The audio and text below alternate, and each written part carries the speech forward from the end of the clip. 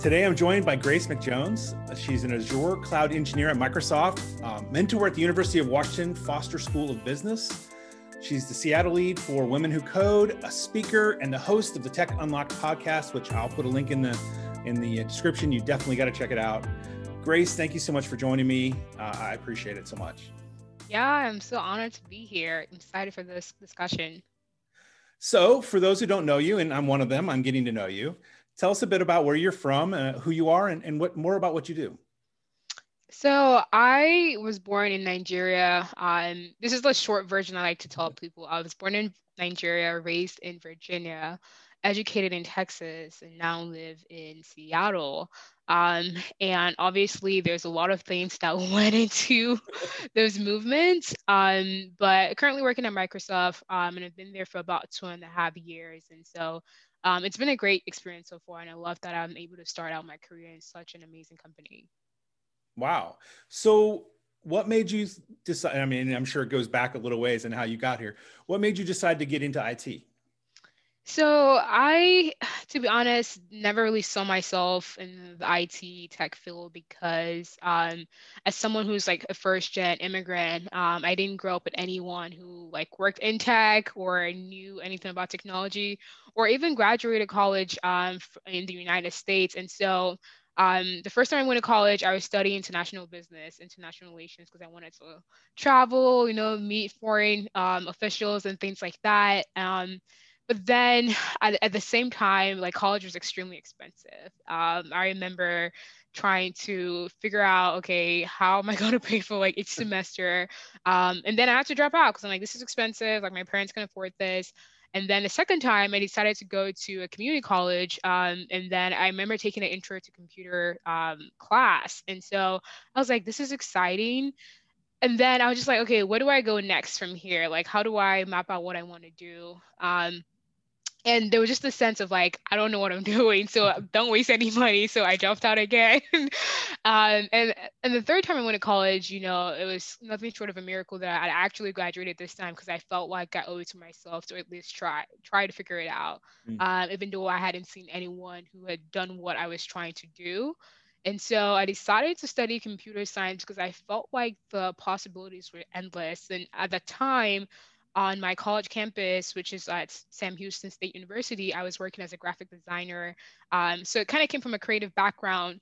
And I was intrigued by Photoshop, Illustrator, like all that fun stuff if you're a creative. And I'm just like, wow, like without these tools, like I wouldn't have a job, because I'm out here creating posters, things for print. And I was just intrigued, right? I'm just like, how is this software created? Like who created the software? So went to, everyone's best friend, Google, and just really type how was Photoshop created. And then I saw that it was created by, a programming language. And like, what's a programming language? And kind of like went down this rabbit hole of trying to discover something that I was genuinely curious about. And that really sparked my interest because I wanted to eventually in the future create something that helps other people be more creative or help people kind of like trust their creativity in a sense. And so that's kind of like, I think the base level of even what I thought I could do with technology now looking back. And, the journey to Microsoft was one that wasn't linear because I personally never saw myself in Microsoft or Fang, one of the top companies like Facebook and Netflix or any of these companies. Frankly, because no one really came to recruit at my school because I went to a small state college. And so the visibility to, access those companies, I just didn't see it. The only thing that helped me have, Facebook or Microsoft, all these big companies in my mind was when I went to the Grace Hopper conference. And for those who are not really sure what that is, it's the largest conference for women in computing. So I went as a college senior. I remember applying for a scholarship because tech conferences are not cheap. We all know that. And I remember going and I was just like, oh, wow. So there are the women like in the tech field because obviously in my class, I was the only Black woman usually. And that didn't really bother me because, I was in Texas, I would just go out and see other Black people and other people of different ethnicity. But I think one thing that stood out to me was that I didn't really have any Black professors teaching any of my computer science classes. And so going to this conference and seeing women share their research papers, the products they were working on, and in leadership, I'm like, wow, okay, so it is possible to work in tech as a woman, as a Black woman. And so from then on, I just felt like I owe it to myself to figure out what I wanted to do with that degree. And, at that conference, I met someone. Then when I've been to tech conferences, it's always like the technical side of everything, like the speaking series and the discussion panels, and then it's always the networking side, which I miss since we're in a pandemic. There's no networking. And I remember going to an event hosted by Google called, for women of color, and I was standing in line waiting. I got there early because usually I knew that the lines were going to be long. And this lady came up to me. She's like, "Hey, do you know when this event starts?" And like, I don't know, I'm just trying to be here early. And we just started talking. And she said to me, like, what do you do? And, and I was like, oh, I'm a college student. And I just kind of gave her the whole spiel. And she's like, do you know what you want to do after graduating? And I was like, no, not really. And usually I wouldn't say that. I would probably like, spin up something like, yeah, I'm trying to be blah, blah, blah, and try to like fake it. But for some reason, I just felt like might as well be vulnerable and be honest. And she told me about an apprenticeship program at Microsoft, and she was like, "Hey, like Microsoft has an apprenticeship program called Leap. I think you should definitely try it out, which is a 16 weeks program where you're placed on a team, and if you do well, that team can extend a full-time offer to you." And so I was like, "Oh, okay, cool." I didn't really think anything of it because I had been to the Microsoft booth and talked to some recruiters. So I was like, if it happens, cool. If it doesn't, cool. But I think something that was unique about that conversation was that she was like, "Are you on LinkedIn?" I was like, "Yes." And so we connected, and she introduced me to the program manager over at the whole program. So we kept in touch. So, I mean, fast forward, I was able to interview, get into the program, and then was able to get on a team. And even after the apprenticeship, I was extended a full-time offer. And yeah, I mean, the rest is kind of history. I'm here now. So That's pretty awesome, though. I mean, those programs are amazing. And I mean, and the fact that you heard about it and waiting in line because you're going to a conference is amazing and awesome. But then that you acted on it too, right? Because I mentor a lot of people, and there are a lot of people who are like, maybe I'm not good enough, or well, if they want me, they'll call me, right? mm. It's important to act on things like that when you hear about it. Yeah, I think the magic is in the follow up, right? I think that a lot of people will say, "Hey, feel free to reach out," right? Like I probably will sit on this, podcast, like, "Hey, feel free to reach out," and probably maybe only one out of like whoever's listening or two people might reach out because obviously people have either imposter syndrome of like, oh, maybe she's too busy or this Mhm. person don't have my time. And I try telling a lot of young people or just people in general, don't self-reject, right? Don't tell yourself no before somebody tells you no. At least try. If you try and like, okay, I tried, and then try again. And so at that rate, like, okay, at least I tried and maybe that wasn't the best time. And then even for me, if I, send an email to someone about maybe being on, my podcast, or I wanted to talk with them and they don't get back to me, I send a follow-up email, for maybe I wait maybe a week or two. And then like, oh my gosh, thank you for reminding me. Like my inbox has been so busy and blah, blah, blah. So it's sometimes some like people don't want to help you. They either forget or, that's not the right time. So it's up to you to follow up if it's something that you're truly invested in or truly interested in. Yes, absolutely. So you've been around the block a little bit, seen how we do IT. What is something about the way we do IT today that you would change? Whether it could be something that you notice in our processes, right? You got fresh eyes, new look at how we do things. It could be how we hire people or how we advertise things. What's something you think we might consider changing? Yeah, I mean, there are a few things that comes to mind. I think from the tech side of things, I think their ability to streamline and help other industries get on technology. So obviously it's been almost a year since we've been in the pandemic, and you can tell that different sectors, maybe like, the financial institution, like banks or even schools, or I mean, education was one of the institutions that struggled so hard in terms of like getting their students online. They were using different tools. And so I think in a sense, being able to onboard different institutions. And so whether that's even the law institution or people trying to like, I don't know if you've seen, there was a funny tweet that came out 2 weeks ago of a court case happening, and the lawyer had like a like a cat filter on the Zoom and didn't know how to take it off. And he was like, Your Honor, like I just couldn't stop laughing. Obviously, I don't think that was funny, but it was funny in itself. And so and I think something that can help with getting other sectors in terms of like other institutions familiarized with tech is tech literacy, right? I think that we talk about financial literacy, but investing in the simple things like how to do a virtual call, like how to prepare for virtual interviews, how to set up like virtual conferences, And so I think this like we saw that there was a big learning curve of like people who were ready and weren't ready. And even the restaurant, industry, like I knew a lot of small businesses who went out of business because they couldn't fulfill the orders from online or they couldn't go online fast enough, which was so sad. And so the industries that were able to adopt quickly how to use technology, how to create a website or an app, and being able to serve their community and their customers were able to thrive and survive during the pandemic. So I think in terms of what IT can do or what tech can do is like providing tech literacy, whether that's from the big companies, like, hey, here's what you can do to deploy a simple app and get your restaurant going or your small business going, or here's how you can, make sure that your customer data is secured, with Mm. cybersecurity. And so just little nuances. And I feel like, we in IT, we know all those things, right? We know, okay, like this is what I'm going to do if I wanted to set up maybe a new store or maybe set up a conference call or things like that.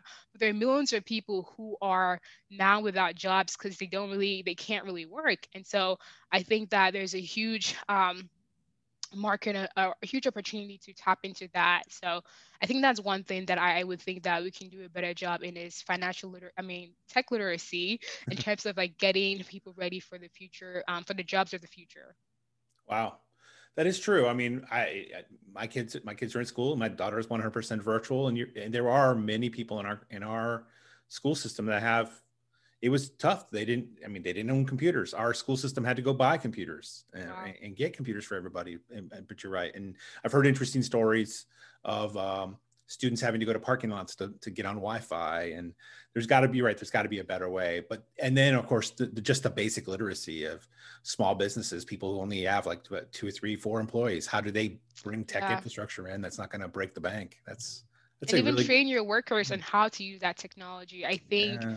just to name a couple, obviously, of corporations that did well during this time was like Starbucks and even Chick-fil-A of how efficient they were in Mm, getting people in the orders in and things like that. I was like, wow, like this is really impressive because you can just order on the app or they made it so easy, for people who wanted to order in or Uber Eats or things like that. And so I think there's a lot of opportunities for people to go online or be online, but if they're not taught how to, there's no way they can survive with their competitors. And so I think there's a way that I think we in tech, people who are building all these amazing services, can have ways to teach others, how to use this for the benefit.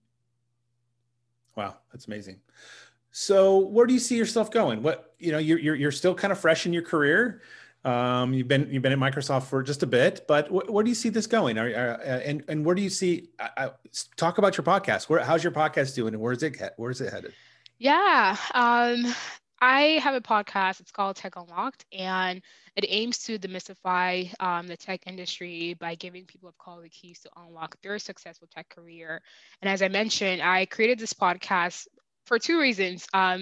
First of all, I wanted to create something that I wish existed when I was in college, because like I said, it was hard to navigate like, okay, what do I do next? I mean, obviously people like apply for jobs, but I'm like, but how? Obviously you can go on LinkedIn and whatnot, but the part about networking, right? About following up, all those nuances of how the corporate world works, because it's not about what you know, it's about who you know. And especially as a minority, you can get drowned in the pool of applications. And so in the podcast, I highlight people who are doing amazing work within tech, but also showcasing different roles that are available.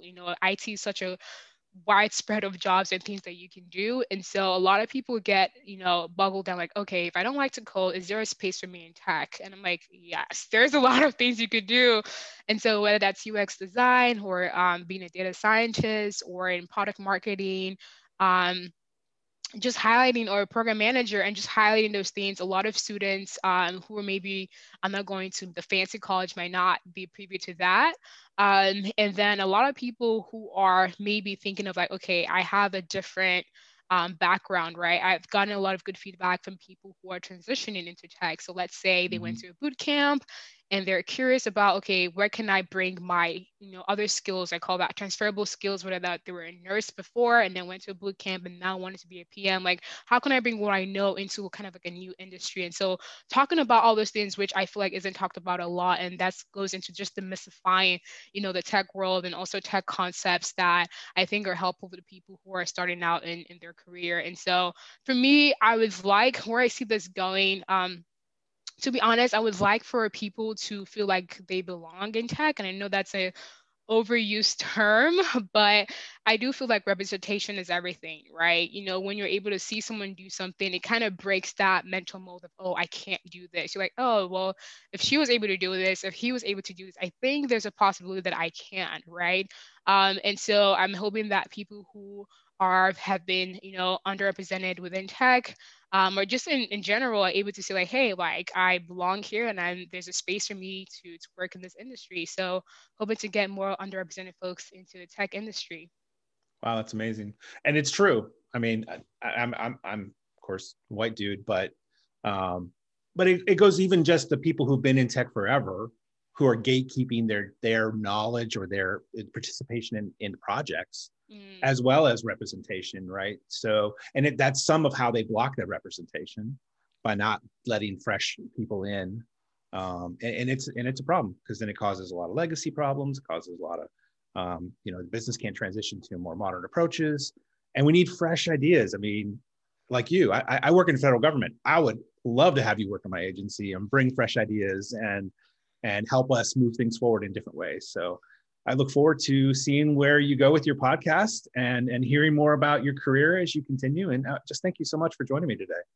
yeah, thanks for having me. And I think something that you said, I think people like you, creating platforms like this to have discussions like this is one way that we can help with that, either pipeline situation, or even figuring out, because someone can listen like, okay, how can I help? Maybe I've been here for a long time and I'm comfortable, and something that I know that you do, you mentor a lot. So I think mentorship is key in terms of like figuring out how can I bring fresh people with fresh ideas and diverse backgrounds. And I think being able to reach out, whether that's on your LinkedIn and say, hey, like I have my Calendly open for this weekend, 20 minutes, if you have questions about the work that I do, about getting into tech, feel free to, like schedule that, and then from there you can get a sense of like, what do people really want to know, because people, trust me, they love to talk, we're talking right now, we're podcasters, so we know that. Yep. And they will reach out and tell you maybe what they're struggling with. And I think that can give you an insight to what you can do, maybe on a long-term basis to help make sure that those who are maybe underrepresented feel like they're welcome within this IT industry. Fantastic. Well, thank you again for joining me. Thanks, Jeremy. This was great.